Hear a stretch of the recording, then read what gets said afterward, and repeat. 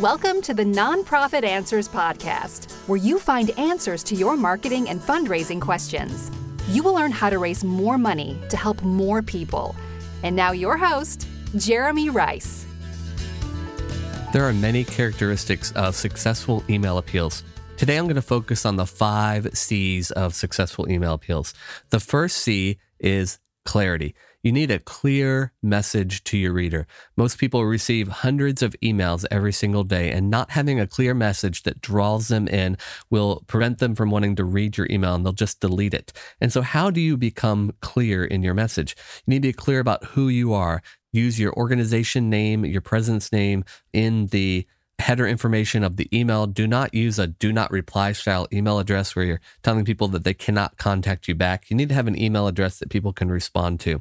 You need to be clear with what you want. What are you asking for from the reader? Are you asking them to donate, to volunteer? What are you asking them to do? Be very clear in what you're asking. If you're ambiguous here, then you're going to make your organization seem suspicious and people are going to delete your message. You need to tell the reader how they can help. And so this is probably the most important part of the appeal. You don't want to leave room for confusion on the reader's part as to what you're asking them to do. If you're asking them to make a donation, ask for the donation. If you're asking them to volunteer, ask them to volunteer. I recommend not having more than one ask in a particular email. So you don't want to ask someone to sign a petition and also to donate. People will have a tendency to take the easier of the actions and feel like they did something for you and that their activity is done with you. And so you ask for a petition and a donation, a signature on a petition and a donation, then you'll probably get more signatures than donations and you'll see your revenue drop for that email. So there shouldn't be any ambiguity in your email appeal. You don't want to use any jargon or slang that your audience won't understand. And you can't assume that your audience understands everything that you understand as being a part of your nonprofit. The second C is you need to be concise in your email.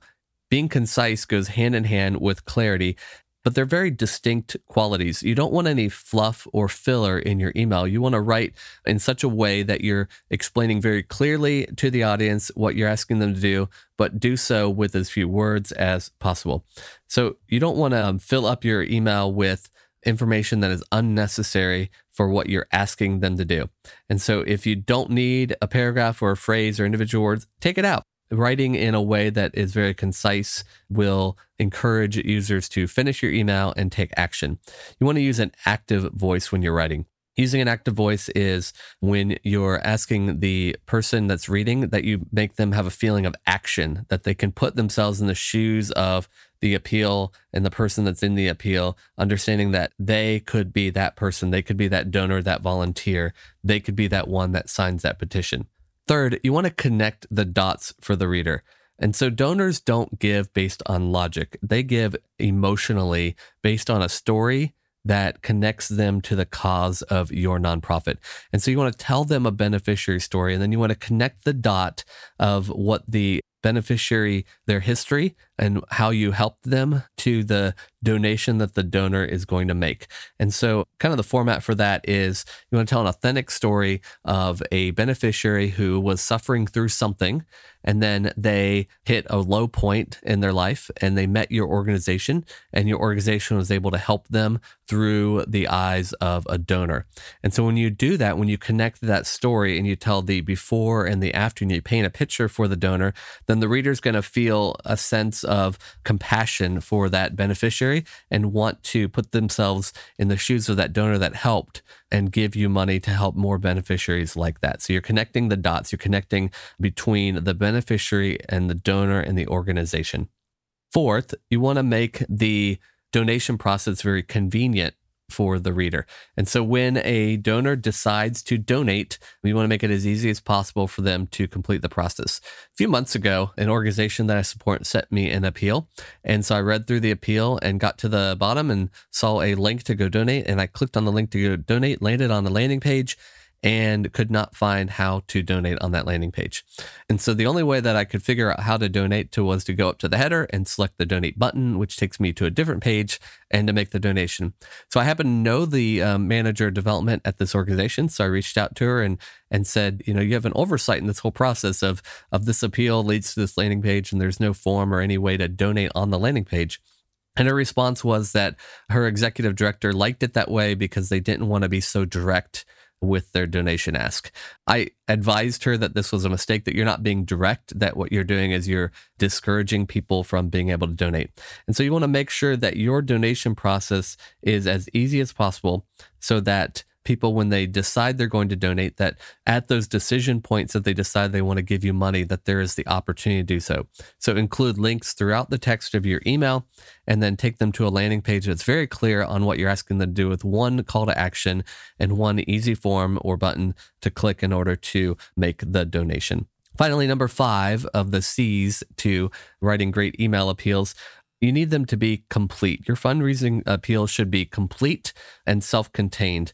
You want to write it in such a way that they understand what you're asking them to do without using any jargon or industry terms that would cause them to misunderstand what you're asking them to do.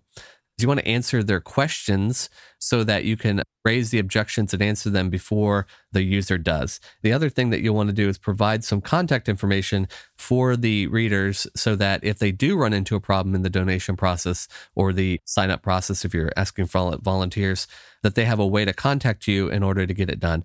And so we had a recent situation where a very odd bug would appear in very specific set of circumstances, and it would not allow people to complete a donation through this process. And we did not realize that we had this bug. And so a couple of potential donors called in to our customer service team and told us that we had this issue where it was preventing, under these certain set of circumstances, preventing them from making a donation. And so we were very fortunate that we had them call in so that we could fix this problem. But if we did not have an easy way for those donors to find that contact information, then we never would have heard about it, and people would continue not being able to make donations through that particular process. And so providing complete picture to the donor in your appeal will help them if they run into any issues. So those are the 5 C's that you can use as a guidepost as you're writing your email appeals and sending out your email appeals to people with the landing page. These 5 C's will help you produce a process that will have the greatest impact and the greatest opportunity for people to make a donation. So today's question is really around that topic of how do we improve our email appeals? This organization, their direct mail appeals are working great, and they need a way to improve their email appeals. Hi, Jeremy. My name is Marcy, and I live in Orlando. I have a question about email appeals. Our direct mail campaigns raise a lot of money, over $200,000 every time we send, sometimes approaching a 5-to-1 return. They are really good. Our emails aren't so much. We have an agency writing our direct mail, but we do our emails in-house. We have a good-sized email list. I put my website address in here. Can you get on our list and provide feedback as to why our emails aren't raising money? Hi, Marcy. Thanks so much for what you do. I've known about your organization for some time and really appreciate the work that you guys do. I've always been a fan and appreciate the chance to get on your mailing list and to take a look at your emails and see what is working and what is not. So thanks for the question. This isn't an uncommon problem among nonprofits, that the direct mail campaigns are still performing well while the email campaigns are not performing as well. And oftentimes it comes down to a situation like you've described here, where there's one group that's writing the direct mail appeals and there's another group that's writing the emails, and the lessons that are learned in the direct mail environment are not applied to the emails. And so when that happens and you've got emails going out that do not follow direct marketing principles, then oftentimes those emails are not going to perform as well as direct mail does. This isn't to say that you should just take direct mail and copy and paste into your emails. That doesn't work either. And so there needs to be a medium. The principles of direct marketing itself apply no matter what the channel is. And so there are certain things that you need to have in your appeal in order for it to land well with the reader. And so I'm going to go through a couple of recommendations on your specific emails on what you guys can do to improve response. So within the emails, one of the first things I've noticed, and I have, as I mentioned, I've donated to your organization in the past, so I have seen some of your direct mail, and now being on your email list, I may have been able to see how those two connect. And so one of the things that you do well in direct mail is that you tell what we call the story of the one, or the SOTO. The story of the one is the story of one beneficiary and how your organization helped that person. And so typically the story goes in the flow of a typical story arc where you've got the life of the beneficiary before your organization became involved. What was it like? what was the major issue or situation that they ran into that preceded them becoming part of your program and part of your organization? And then what did your organization do to help them? And what is life like now after your organization helped the beneficiaries? So that is the story of the one. And that is a really effective fundraising model to tell that story, really emotionally appeals to the reader and makes them connect with a single person that they can see the impact that your organization has had. And so, one of the things I've noticed in your emails is that you shy away from telling the story of the one and instead go for general terms of how many people you're helping, what kind of audience of beneficiaries you help. And when you tell a story of multiples, it doesn't resonate as well as a story of a single beneficiary. Next, within your email appeals, you need to place some urgency among the reader so that they know that giving this gift is an urgent thing. When you receive 2 appeals from 2 different organizations and one of them has an urgency to it, then you're more likely, if all things else are the same, to give to the organization that has urgency behind it. So the thinking goes in the mind of a donor that if you tell the reader that you need to have this donation by the end of the month and another organization comes along and does not say that, then the reader looks at it and says, this first organization needs this money by the end of the month. The second organization, they can wait. And so they make a decision that they'll support the organization that needs it now versus another organization who may not need it so urgently. So you do need to have some urgency in your appeals. There's a number of ways that you can do that. And that's a much broader topic for another podcast. But basically you need to come up with, why are these funds urgently needed to support this particular cause that this email appeal is going out for? Another thing is that you need to ask more directly within your email appeals. One of the things that you guys are doing well is, you have a great organization, a great brand, you tell a great story, but you're not very specific in asking directly for the donation. It's very vague as to what you're asking them to do. So you need to be more specific in exactly what you're asking the donor to do. So you may say $35 will feed this family for a month. If you're very specific in what you're asking them to do and very specific about the ask itself, then you'll raise more money from that appeal. You also need a stronger call to action within the appeal. So if that $35 number was correct, then you might put something in there about how $35 feeds a family for a month. And with your gift of $35, $70, or even $105, you're able to feed multiple families each month. And so having a very strong call to action and asking them to donate is very important for your email appeal to perform well. Once the person lands on your website, there are a couple issues on your landing page that you should take a look at. First is the flow of the landing page. So if you imagine the landing page as a funnel and you're trying to move people to the point that they want to donate, right now your funnels does not flow very well. You're not pushing people to a point of a decision. You need to ask them and show them what life will be like if they don't donate.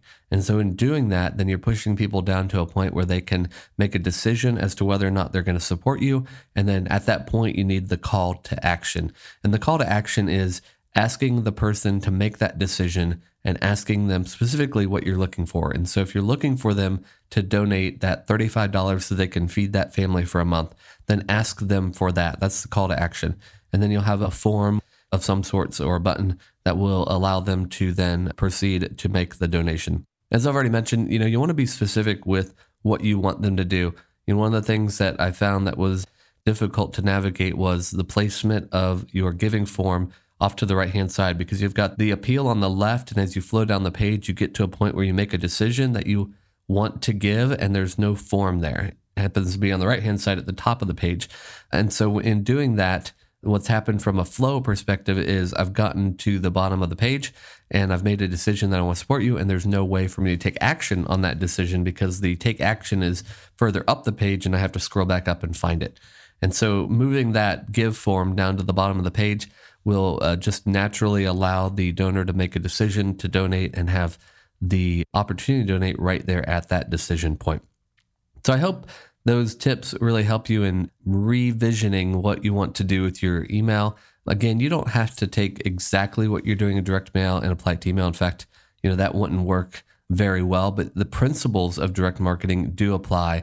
And taking those principles from your direct mail and applying them to email should see a big transformation in your email fundraising program. Thanks again, Marcy, for the question and for what you do. Really appreciate it. Take care.